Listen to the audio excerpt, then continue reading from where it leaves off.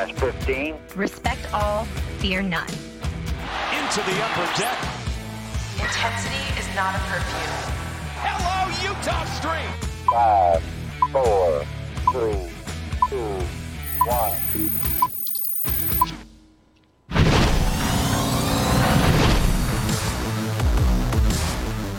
Welcome in, everybody, to the MASN All Access podcast. Bobby Blanco joining you from the safety of my own home, my apartment in Washington, D.C. Thank you so much for making us a part of your Thursday afternoon. The Nationals wrap up a 3-game series in Miami later tonight, so you'll be able to take this podcast and get right into that finale before the Nationals move on their road trip. It's a long road trip for them, and then before coming home next week. Let me bring in my co-host, Amy Jennings, who actually is joining me from the MASN newsroom up in Sinclair, at the Sinclair Studios. Amy, you have the nice studio today. I am stuck at home. I'm a little bit jealous.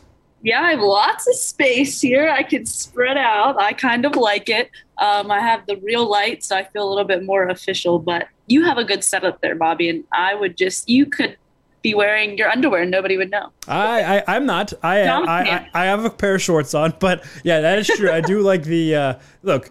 COVID's terrible. I think I've mentioned this before. Obviously, this whole situation has been awful, but the one positive I'll take away is that the normalization of just being comfortable wherever you go. I am just so done wearing khakis or jeans on a hot day. It's been humid as hell the past couple of weeks here in DC. So yes, I am comfortable wearing a polo shirt on top of athletic shorts while I do this podcast. So yeah, I'm much comfortable. Just in case any kind of sport breaks out, I'm ready to go.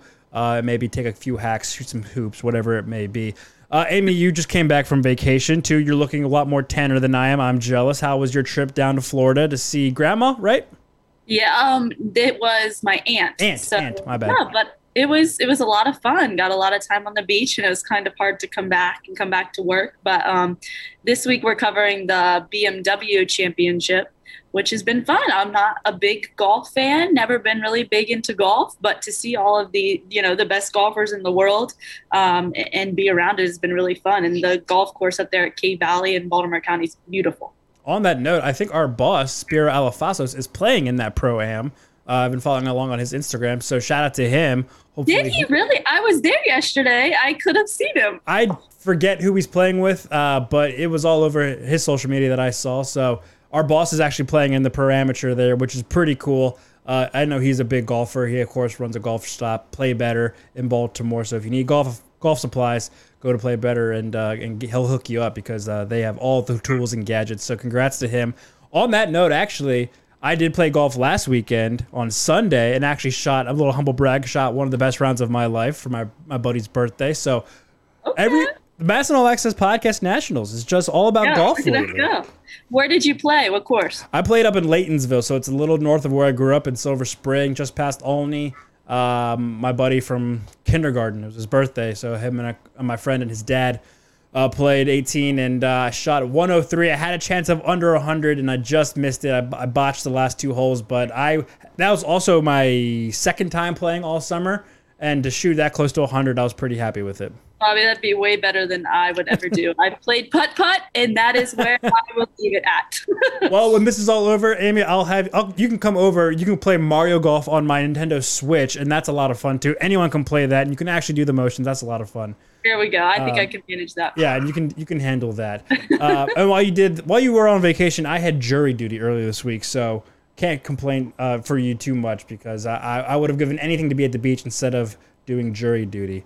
But that's over with. I was out pretty early, and we can move on and we can get to this podcast. So it's a jam-packed podcast. Obviously, earlier this week, the Nationals made a lot of moves in terms of promoting their minor leaguers. We're going to go through some of those promotions. Cade Cavalli literally just spoke to the media about his promotion up to AAA Rochester, along with Seth Romero. A couple of other minor league guys got bumped up from single A to double A. A couple of guys from the Florida Gulf Coast League, I guess Florida Complex League it's called now, got promoted up to single A. So a couple of minor league promotions to get through. Later on in the podcast, kind of the meat of the order. We're going to be talking about this Nationals rebuild. Amy, you have a story coming up about how this rebuild can be shorter than others. Is it actually a rebuild? And you and I are going to talk about how the Nationals can avoid, because the national media has been eviscerating some teams going through rebuilds right now, and how the Nationals could avoid being part of that conversation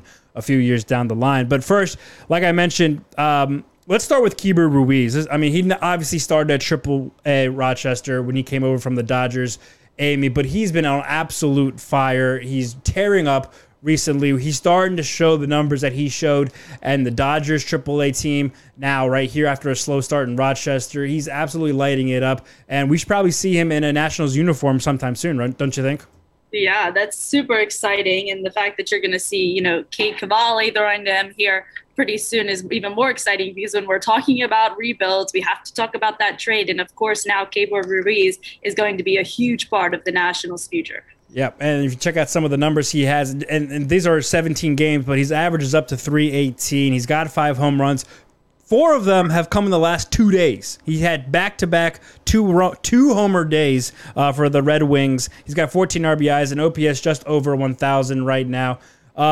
And looking at more deeper, I mean, he's just starting to catch his groove, right? Over his last 10 games, starting on August 13th, he is slashing. He's hitting .450 for average, a .488 on-base percentage. He's slugging .900 with 6 doubles, 4 homers, the 13 RBIs, 8 runs, 3 walks to only 2 strikeouts. So Keibert Ruiz showing why he is the Nationals' #1 overall prospect, why he was a top prospect in a very good Dodger situation system. And like I said, we'll probably see him up in a Nationals uniform sometime soon. Although the catchers up here are playing pretty well in Riley Adams and Tres Barrera. Barrera homing the other night. Riley Adams getting a chunk of the playing time. But Keibert Ruiz, the Nationals fans should be exciting. And like you mentioned, he will be catching Cade Cavalli's first AAA appearance on Saturday up in Syracuse as the Red Wings take on the Syracuse Mets. So that will be pretty exciting. A glimpse into the future. Let's move on to Cavalli, because we did hear from him a little while ago, like I said, Amy. And, we talked about a couple weeks ago, is Cavalli probably going to get a promotion to AAA? Should he just play it out in AA? We're most likely not going to see him at the major league level this year.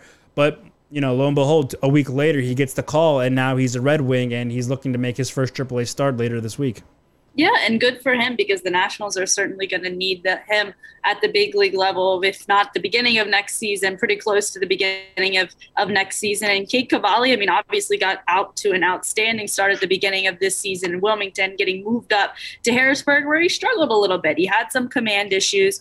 His walk rate kind of skyrocketed, but at Harrisburg, hitters were still hitting under 200 against him. So he still has good stuff. He just has to work on throwing strikes, throwing his secondary pitches for strikes. And I think at the AAA level, obviously be seeing better hitting. You'll have to get guys out and worry less about, swing and misses as much as he's throwing those secondary pitches for strikes. But he's definitely the future, a key piece in this rebuild. And I think it's exciting for Nationals fans to see him moving up, along with Seth Romero healthy and throwing and moving up with him. Yeah, it's definitely surprising. I think even Cavalli earlier today mentioned that, you don't see too often guys starting at single A and then working their way up to AAA in one season.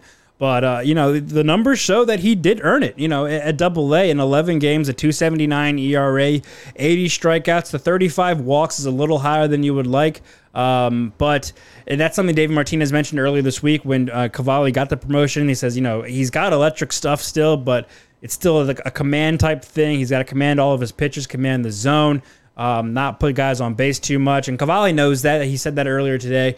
And so, it is going to be interesting to see how he finishes off the season. Look, we're almost to September, so you figure he's probably got 5, 6, maybe 7 starts left on the year. He wants to finish strong. He wants to prove that he earned this and he's able to pitch at that level. It's going to be kind of a learning curve. I'm really curious to see because, like we mentioned, Amy, we haven't really seen Cade totally figure out Double A hitters. That ERA is really good, but the whip is closer to 2, I think, than 1. That's not something you really want to see from your starting pitcher. So I'm really interested to see. It's going to be a learning curve. He's going to struggle at first, like he did with Harrisburg. But I'm curious to see how he kind of bounces back and maybe start 3 or 4 at Rochester and see if he starts to kind of maybe figure out hitters because he's going to face a lot more patient hitters than he did in Wilmington or Harrisburg, guys that are on the cusp of being major league hitters. So it's going to be a real challenge for him. I'm interested to see how he kind of attacks them, how he learns, how he bounces back from maybe a poor outing. Hopefully the strikeout numbers are still kind of there, but like I said, those hitters are going to be way more patient in terms of how they're going to face him. Right. I mean, he's being forced to kind of grow and develop and move up rather quickly. And it's kind of difficult placement in the minors when it comes to pitchers because, you hear a lot of pitchers say, once I'm in AA, I feel comfortable because AAA is reserved oftentimes for, for start guys, rehab starts, couldn't get that out. And they feel comfortable. And sometimes it's not as big of a jump as you would think. So it'll be interesting to see what he does there, get those last few starts and into the season, work on his command issues, and hopefully he'll continue to develop and become that key piece that he could possibly be in this rotation as soon as next year. Yeah, I mean, if not, it looks like he's already on his way to at least starting next year at AAA. But we've got, like I said, we've got a month left of this season. Time to focus on that. Cade Cavalli taking it one step at a time. Like I previously mentioned, he spoke with the media while ahead of his first Rochester start later this week, talking about his promotion, talking about what he's going to be working on over the next couple of weeks, where he envisions himself in the near future. So here's Cade talking to the media just a couple of minutes ago. In my opinion, it's been a really good year. I've thankfully been able to post some starts and just stay healthy this season. That was my main goal. And, I put in the work to keep my body healthy. And I think that I just put in that work and I let the results be the results. And, I've been having success this year. And at times I've been having a lot of failure. And, that's a baseball season. I've got to just go learn from each of them. And that's what I've been trying to do this year. And, I can't control whether I get called up or where I go. So I just try to focus on the work and the preparation and let the results be the results. And that was my mindset going into this year. So, I didn't have any expectations of like where I wanted it to be or whatever. And I just wanted to go perform and just let the results be the results and just keep working and learning and just trying to learn this pitching thing. So I think it's been a really good year. Like personally, I expect to be in the big leagues. That's how I work. That's how my mind will work. Continue to work that way. But, I'm confident in myself and I believe in my ability. And, I think that I do belong at this level and I think I belong at the big league level. And, yeah, it's awesome that, it's my first year. It's crazy that I'm in AAA in the first year. It doesn't happen very much. So that COVID year, it did help. It got me a little bit of exposure with the organization, and I got to go in and meet the guys and play against that kind of talent and go and prove myself and say, hey, look, I can do this. Like I can do this at this level, at this level, at this level.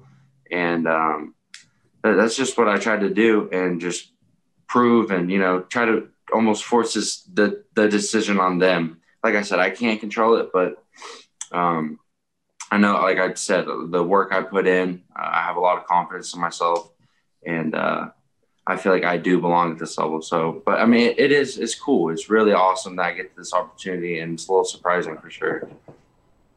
Very composed guy, Cade Cavalli. Again, very impressed with how he kind of speaks to us. It's not so much of an interview every time we talk to him. It's more of just like a conversation. He just loves talking about what he's working on, the game.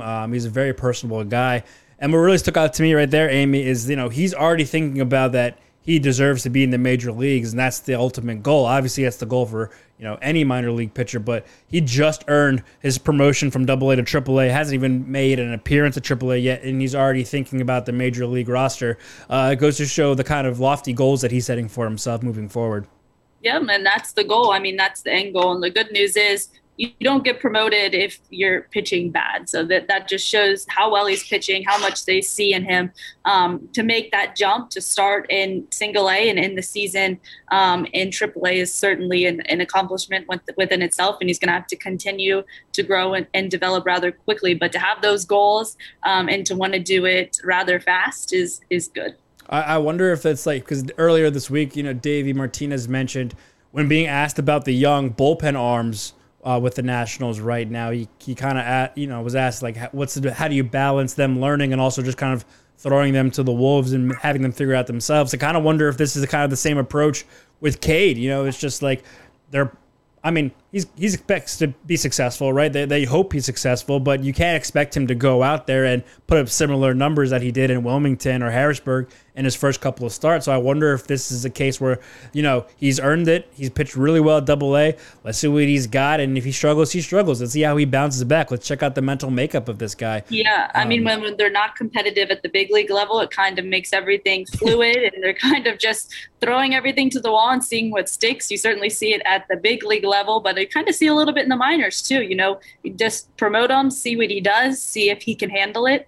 They're certainly doing that to their bullpen arms at the big league level, kind of just putting them out there, seeing who's sinking, who's swimming, and that's the best way to evaluate your talent, especially when you're not competing right now. Yep. Of course, across the minor leagues too, we talk about Cade, Seth Romero and Andrew Lead also joining him at Rochester. You mentioned it's good to see Seth Romero healthy right now and pitching well. So, it's been a long time coming. He was, the 2017, 17 first round pick by the Nationals. So, kind of 4 years. And this is actually his first start at AAA. Of course, he made a couple of appearances out of the bullpen at the major league level last year, but this will be his first AAA trip for Seth Romero. So good to see him healthy. Others of note, Johan Adon, the right-hander who pitched a complete game shutout in his last start with Single A Wilmington, got the promotion to Double A, figuring that he's going to take a volley spot in that rotation. And then recent draft picks getting called up from Florida, like I mentioned, including Darren Baker. They are now at low Single A Fredericksburg playing with the Fred Nats. I saw a highlight earlier today that Darren Baker made a sick double play grab in shallow right field at playing second base. And that he also had a double or something like that. It's a quick jump for him, and he's already promoted and showing what he can do at the high Single A or low Single A level. Excuse me. So everyone moving on up, and that's good to see late in the season. That's what you want to see and see what these guys can do. I know, because we're talking about rebuilding, and part of that is being able to draft well, especially your higher picks. You want to see them pan out. That's why it's exciting to see that Seth Romero healthy and pitching well. It's exciting to see these guys. Brady House off to an awesome start to the season.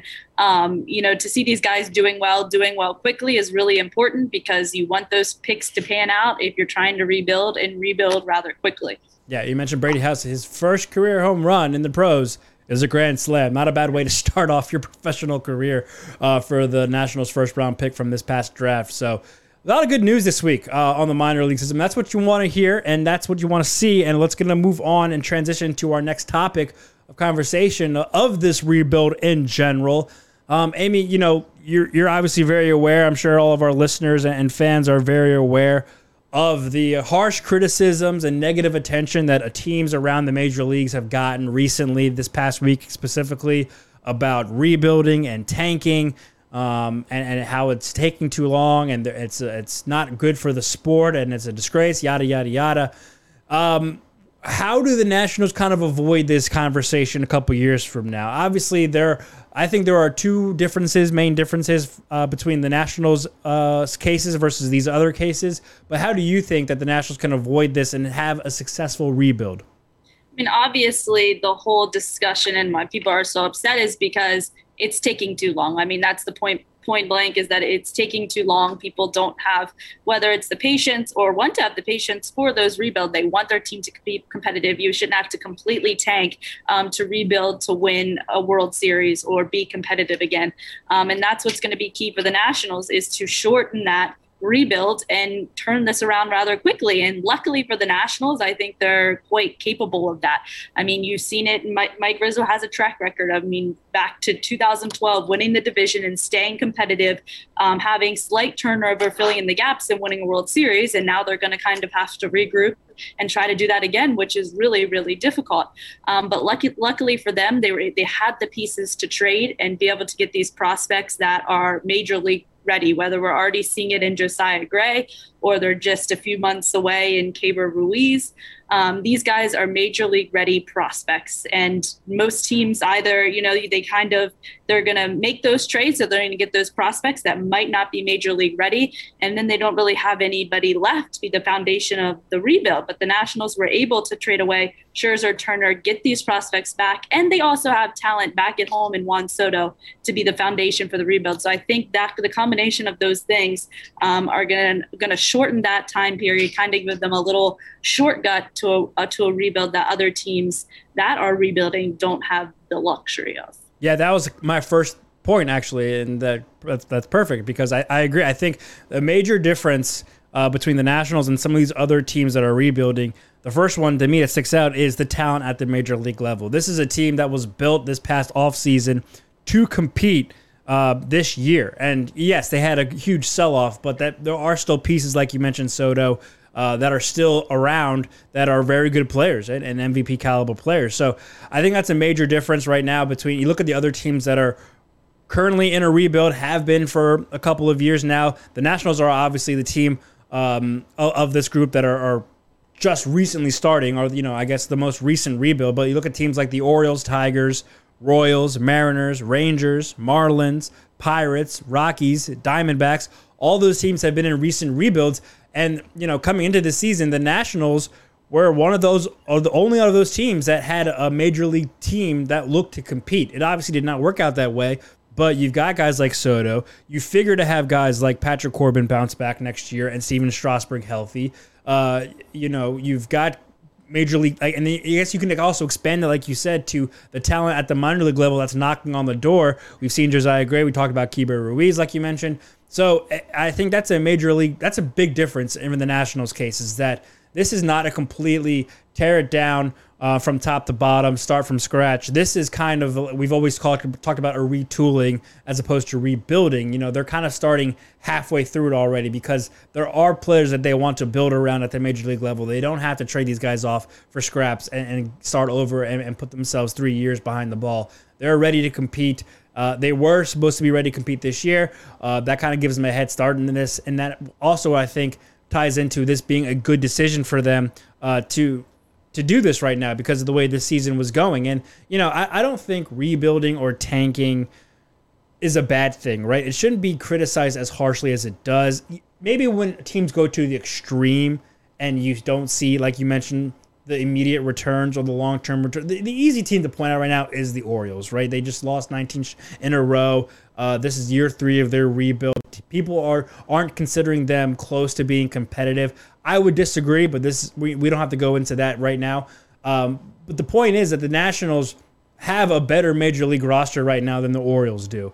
And while the Orioles have a better farm system right now, we just saw the Nationals jump up from last to 20th in MLB Pipeline's farm system ranking. So that's progress that's being made in a couple of months. That's basically starting with the draft in June or July, and now we're here, and they're already in the middle third as opposed to being dead last in farm rankings. So I think that's a major difference right now between the Nationals and some other rebuilds we've seen across the sport. Yeah, I think you're absolutely right, because if they wouldn't have had the trade pieces and Scherzer and Turner, they wouldn't have gotten not only the caliber of these prospects back, but prospects that are ready to play at the major league level or really close. Oftentimes, teams unload, get all of these prospects in return, and it takes years before you see them at the major league level. So that's going to make this a lot quicker. And then I think you throw in the Nationals' money. I mean, that Mike Rizzo is willing to spend money when the time is right, and that is the key to a successful rebuild. You get these prospects up to fill in those gaps, and then you have to go out and get talent and spend some money. And I think that's where Mike Rizzo not only will be able to be quicker, but be successful in that, where other organizations may not. I mean, they can retool all they want. They can go out and get all these prospects, be trying to rebuild. And then if you're not going to spend money at the end of the day, it's not going to work in what we know as a rebuild in baseball today. Amy Jennings goes away for vacation. We're not in the same room, and we do not skip a beat. That's the exact same number 2. That's my number 2 point as well. More so being in a major market with ownership willing to spend at the major league level. look, I mean, Washington, D.C. is a top 3, maybe 4 at best, at worst, market in the country behind New York and L.A. and maybe Chicago. They're probably right there with Chicago. And like if you want to round out the top 5, San Francisco's after that. Either way, they're a top 5 market in the country. You look at those other teams I mentioned: Baltimore, Detroit, Seattle, Arlington, Texas. Miami technically should be a big market, but the Marlins are probably the last team that anyone cares about down there, behind the Heat, the Dolphins, and what's their hockey team name? The Panthers. I mean, maybe they're 3, 4, whatever they may be. They're just not the main priority down there, so they should be a major market, but they're not. Pittsburgh, Colorado, Arizona, Kansas City, those aren't major markets, and Washington, D.C. should crush them, right? And so when you have an owner willing to spend, look, like I said, they just built this roster to compete. It's not like they are not signing any free agents at the major league level, or only minor league free agents, or just piecing together a roster for the sake of tanking or whatever you want to call it. No, they are trying to compete, and we've already mentioned that we expect them to go out and sign free agents this offseason. They're going to add to this roster because they're going to have to, and Mike Rizzo and Dave Martinez aren't going to let this team just go out and lose 100-plus games without trying to do something different. So I agree. I think that being in a major market, having an ownership that wants a winner, understands the situation though, but still wants to do their best, I think helps a lot and differentiates them from the other teams that are rebuilding. And then you also look, I mean, what can the Nationals do then in-house, right? Those are kind of outside factors. I guess the willingness to spend money is an inside factor, but what can they do in-house? Well, look, the Nationals right now, we just talked about how they went from 30 to 20 in the farm system rankings. That's starting with Brady House, right? Their first-round draft pick last year. They're looking at a top 10, maybe top 5 pick in next year's draft. That's another one you're going to have to hit on. Maybe add pitching depth. Maybe get a slugger, that will eventually be your starting first baseman, a la Torkelson in Detroit, something like that. So that's maybe one of their first steps you can take in the long run to kind of build up this farm system. They're not really looking to add too deep at the major league level. It's more so adding prospects at the minor league level, particularly Double-A and lower, I would think, for a setup another decade plus of contention.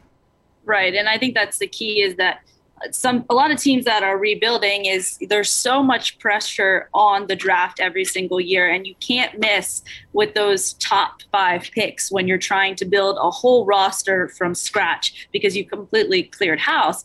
The Nationals kind of have an advantage here where they still have that talent. They obviously have gained a lot of talent through trades in their farm system, and there's a little bit less pressure on the draft every single year. Obviously, they still have to draft well. That's a huge piece of the rebuild, continuing to build that farm system, continuing to advance through the rankings, the farm system rankings, but they don't have to necessarily hit on every single pick the way the pressure is with other organizations, I think, that are going through rebuilds right now that have had top 5 picks for however many years in a row. Yeah, I mean, look at like Pittsburgh had one just this past draft. Obviously, Detroit had one last year. Baltimore before that. Those guys. I mean, it's too early to see what those picks make or become, right? But it's. Yes, Adley Rutschman is the number 1 prospect in baseball, and you figured he'll be in an Orioles jersey next year, but that doesn't necessarily mean that the Orioles are going to be competitive next year. That's one piece to the puzzle. They have however many other, roster spots to fill. Yeah, so drafting is definitely helpful, and it definitely helps in the long term, but like we've always talked about, in baseball, you can't really draft for major league need because it's going to take a year or two, in best case scenarios, for these guys to come up and make a difference. And then we just talked about how the Nationals drafted Brady House.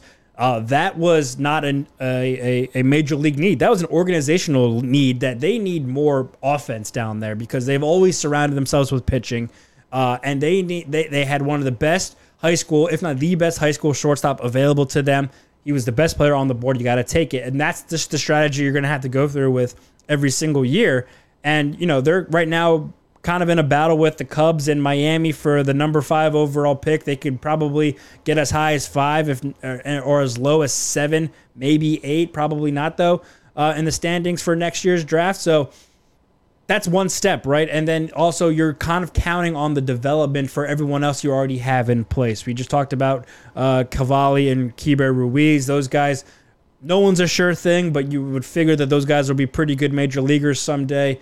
You know, any rebuild, anytime an organization chooses to do something like this, it's always a crapshoot. It's always a gamble because you can never, ever predict the future and guarantee that all these moves are going to pay out. We could be looking back in 2 years from now being like trading Max Scherzer and Trey Turner was the smartest move Mike Rizzo ever made. Or we could be saying the opposite and being like, how could they get Josiah Gray and Keibert Ruiz? They have done nothing. That's obviously a worst case scenario, but you know what I mean. So it's always a gamble, and I think it does take some guts from teams to admit that this is what they have to try to do. It's just a matter of can you pull it off, and you can only do so much with these young prospects to turn them into major leagues. Eventually, it falls on the player. And that's the advantage if the Nationals can do a quick rebuild because in the draft, you're taking the best player available. You obviously can't, just like you said, draft for need at the big league level. Well, they can do that, and they have a good idea of the talent they have at a big league level. So while they're drafting, while they're improving this farm system, when the time is right, which might be just 2 years from now, they can go out and fill their needs at the big league level by signing free agents and spending that money. A lot of times with other organizations and other teams, they're kind of washed at the big league level temporarily, and they're just getting the best player. It takes a lot longer to reboot that farm system and, of course, fill out what's going to be a competitive team at the big league level. So hopefully they can do that kind of quickly. And the good thing with the Nationals too is that they're not starting from scratch. Mike Rizzo has been there for years and years and years. They don't have a whole new front office. They have a system here, and they have that advantage too. Yeah, and that's a great point. And to kind of expand on that, like all the teams I'm comparing the Nationals rebuild to Orioles, Tigers, Royals, Mariners, Rangers, Marlins, Pirates, Rockies, Diamondbacks. Those teams have not been competitive in a long time. And you think about it, the Nationals won a World Series, right? And so they did everything the right way. They're kind of paying for it right now, but you would always take that ring and that trophy every single time. The Orioles they were the most competitive team in the American League between 2012 and 2016, haven't had a winning season since. The Tigers, I think, last made the playoffs when Max Scherzer was with the team. The Royals won a World Series a handful of years ago, so in 2015, so that probably was worth it. But we haven't seen the Mariners make the playoffs in almost a decade, almost 2 decades. The Rangers last made the playoffs in the 2012 AL wildcard game, I think. The Pirates have only one playoff appearance since 2015 or something like that. The Rockies, same, and the Diamondbacks, same, all in wildcards, I believe, not even getting to the second round. The Nationals have been competitive for the past handful of, since 2012, essentially. Since 2020 and this year are the only seasons that they really haven't been in the mix. And you look at it, there is a blueprint from other teams around baseball that you can pull off this mini rebuild and be very quickly competitive again. Look at the Yankees. They didn't win a championship, obviously, but they suffered a couple of seasons that they did not play particularly well. They traded off a bunch of people, like Chapman to the Cubs, and got a lot of prospects back. And now here they are. They've catapulted themselves back into playoff contention late in the season. The Red Sox, they won a World Series in 2018. They were terrible last year and the year before that. And now here they are again, knocking on the door of a postseason appearance, even after trading Mookie Betts. The Giants, kind of similarly, they were pretty terrible for a couple of years. Now they're the best team in baseball. So there's a blueprint of other teams doing this kind of rebuild, retooling in a short amount of time. And the Nationals are just hoping that they kind of fall in that category. Right, because the idea of completely tanking and completely rebuilding is rather new and not completely proven. We know it has worked some places, but that doesn't mean that it's going to work everywhere. There aren't too many teams across really any sport that can kind of win a championship, come back. And so if Mike Rizzo can kind of pull it off, it's going to be rather impressive in a short amount of time, because there are examples like the Yankees who never really have to rebuild. It's just they're always kind of retooling and they're back in the competitive mix. So Dodgers. It'll be interesting to see. Yeah, Dodgers. it'll be interesting to see if they can kind of pull that off and continue to win. But you don't really see it across any sports that often. Yeah, it's another example of how winning in baseball is so hard. And you talk about a crapshoot. That is, the Dodgers have been one of the most successful teams in this sport for the last 15 years, 20 years or so. And they just won their first World Series since 1988, last year. It's just, you can be as good as you want. That doesn't necessarily result in championships, right? There's a reason that we haven't had back-to-back World Series champions since the 99-2000 Yankees. Yep.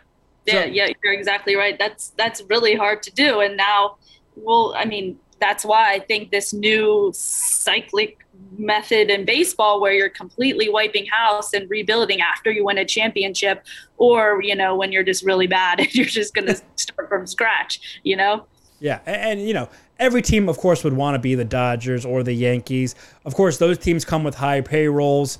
We talked about the Nationals having similar payrolls, but there is even a blueprint of doing that with look at the Rays. The Rays have been very competitive since the late 2000s, like 2009 when they made their first World Series, and they've stayed competitive. And they do that with a very low payroll, a very good farm system, turning prospects into major leaguers, trading off prospects to get people that they need into the major league roster at the right time, and then rinse and repeat. There is a blueprint for that kind of strategy too.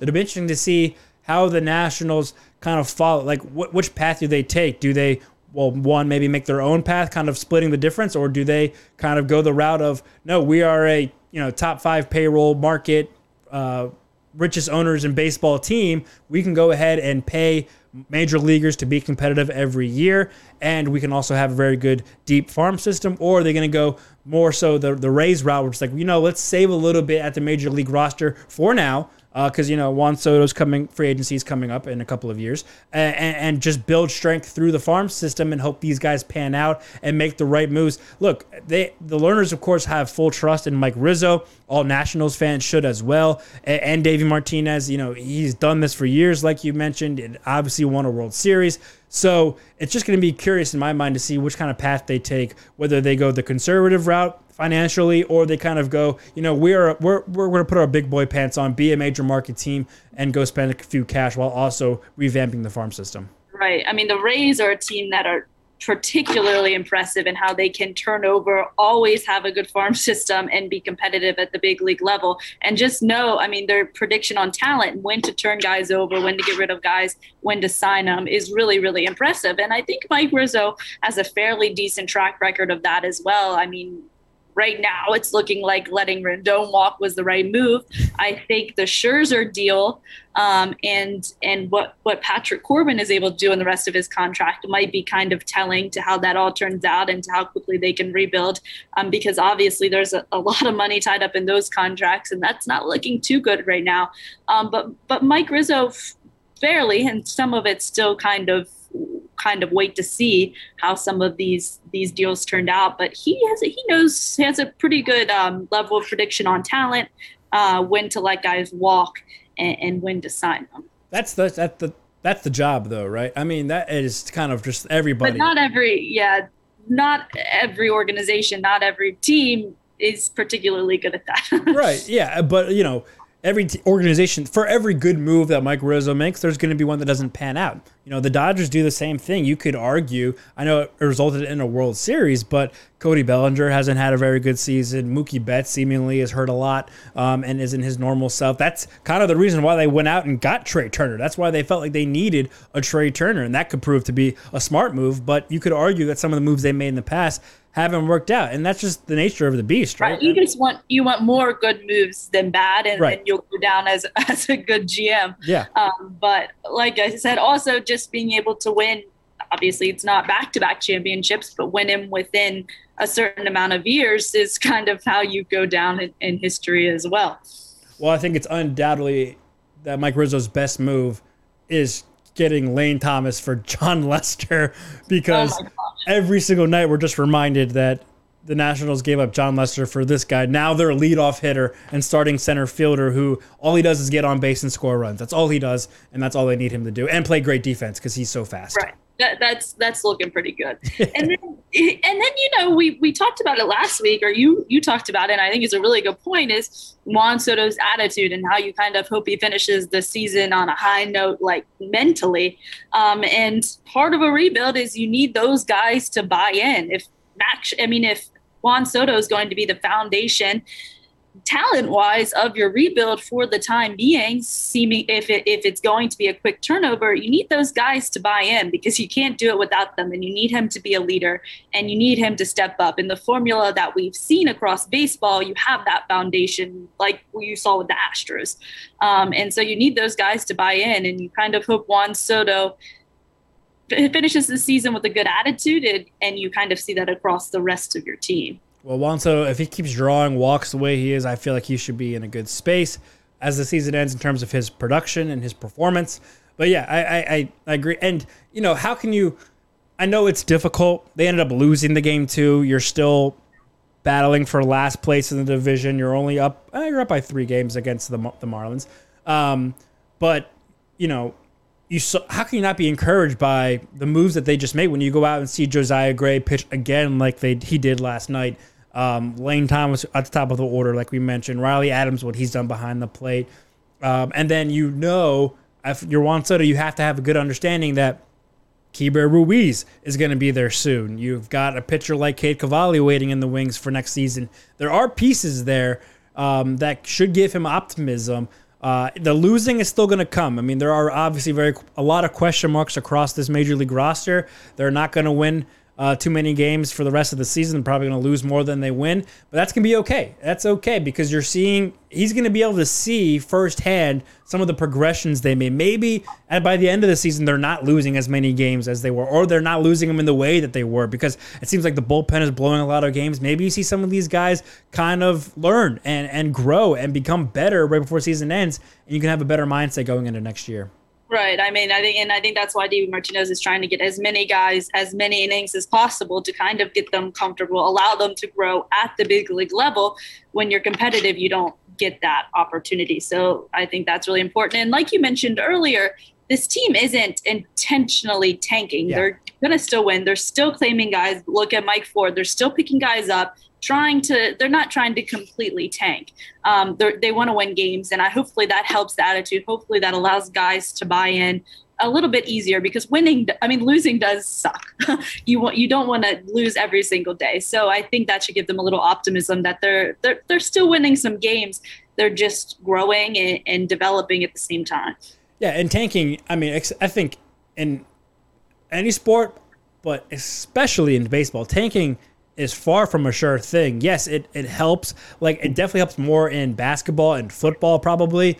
But baseball, like we talked about the draft being a crapshoot, you can't just assume that because you get the number 1 overall pick next year that you're going to be good again in 2 or 3 years. I mean, that's just not how the system works and how the sport works, because of all of the ladders that guys have to climb to get to the major league level. They're not just automatically put into the starting lineup the next day. So tanking is definitely difficult, and you're right, they're not tanking. Davey Martinez has said multiple times on record that he is not going to lose. He hates losing. They do not plan on losing games. He's always said a retooling, not a rebuild. Rebuild insinuates that they're losing on purpose. So I think that's a good point, in that they are not out there actively trying to lose. They're not going to try to go after the number 1 overall pick next year. They will be very happy if they get, the 8, 9, maybe even outside the top 10 next year, because that means they won a handful of games to end this season, which then means you also saw some growth from some players that you weren't expecting to. So it's kind of a win-win if either way, honestly. Yeah, and of course, the higher the pick, the better. But look at how far, some of the top talent or the projected top talent in this draft, look at how far they slid. Some of the top teams took guys under slot. Like, you just never know how an MLB draft is going to pan out. You obviously never know how the guys that you do draft are going to pan out. And it's so different than every other sport. And there's years before you see them at the big league level. So higher draft pick, better, but that doesn't necessarily equate to a successful rebuild. And especially in the Nats case, I think it's going to be a little less important. A year ago, Kumar Rocker was the sure thing number 1 pick overall in this draft, and he went number 10 overall and then didn't even sign. So it goes to show how much not only can change in a year from draft to draft, but how much of, it's just a gamble on any one of these guys coming out of college and high school in baseball, because it's tough. You can never tell. You can only trust your eyes and just hope that your system put in place in your own organization can help these guys grow and develop and get better, at some point be a contributor at the major league level. So to me, those are kind of all the different prongs. If you're looking at the perfect blueprint of how to do this rebuild and how to do it quickly and how to do it successfully, those are kind of all the things that have to go right. A lot of it is kind of luck. Like I said, it's a gamble, it's a risk to kind of go this route, go this direction. But if you do it the right way, it can work out in your favor. But some of it is luck, and you need the guys that you pick to be a part of this, to pan out, to be good players, and to be successful for you sooner rather than later.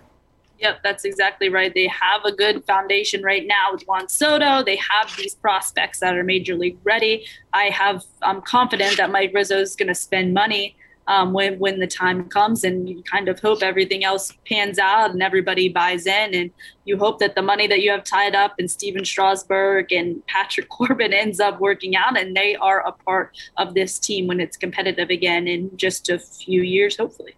Yep. Yeah. And don't forget, next year, ideally, it's not likely, but theoretically, this team could be maybe not postseason competitive, but 500 ball competitive, because you were expecting Strasburg back. You're expecting Patrick Corbin to kind of revert to what he normally was, or at least what he was in 2019. You obviously still have Juan Soto. You're going to have a Josiah Gray, a Keibert Ruiz, top prospects up at the roster. Maybe Victor Robles takes a step forward. Carter Kieboom was good at the plate, yada, yada, yada.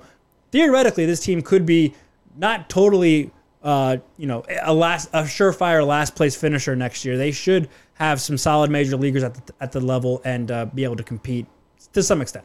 Yeah, no, I agree with you. We really didn't even touch on Carter Kieboom, Luis Garcia, those guys that are kind of on the outskirts that you hope they take a step. And they are seemingly taking a step this year, developing a little bit. So you hope that they can produce next year too. And you win some games, and then within 2-3 years, it's a completely different story. Yep.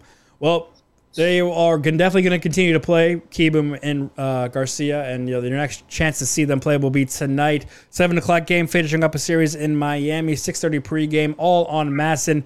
Dan, Bob, and FP will have the call for you. Actually, I think Mark Zuckerman is pinch hitting for Dan Kolko tonight, so you'll see Mark, Bob, and FP tonight on the call. Thanks so much for tuning in to this week's MASN All Access podcast. Of course, you can catch the MASN All Access podcast on Apple Podcasts, Spotify, Google Podcasts, SoundCloud. We also go live video every week on Facebook, YouTube, and Twitter. Make sure you give MASN Nationals a follow across the board so you know exactly when and where we are going live, and can tune in and comment along. We really appreciate it. At Amy Jennings News for Amy, give her a follow. She'll have a new piece coming up relatively soon about this very topic and the Nationals rebuild. Some more thoughts from her coming up. Amy, thank you so much for your time, and looking forward to seeing your piece. Yeah, see you next week. All right, that's going to do it for this week's episode of the MASN All Access podcast. Once again, thank you so much for tuning in and hitting subscribe. We really appreciate you guys. Stay healthy, stay safe, enjoy the games, and we'll talk to you next week.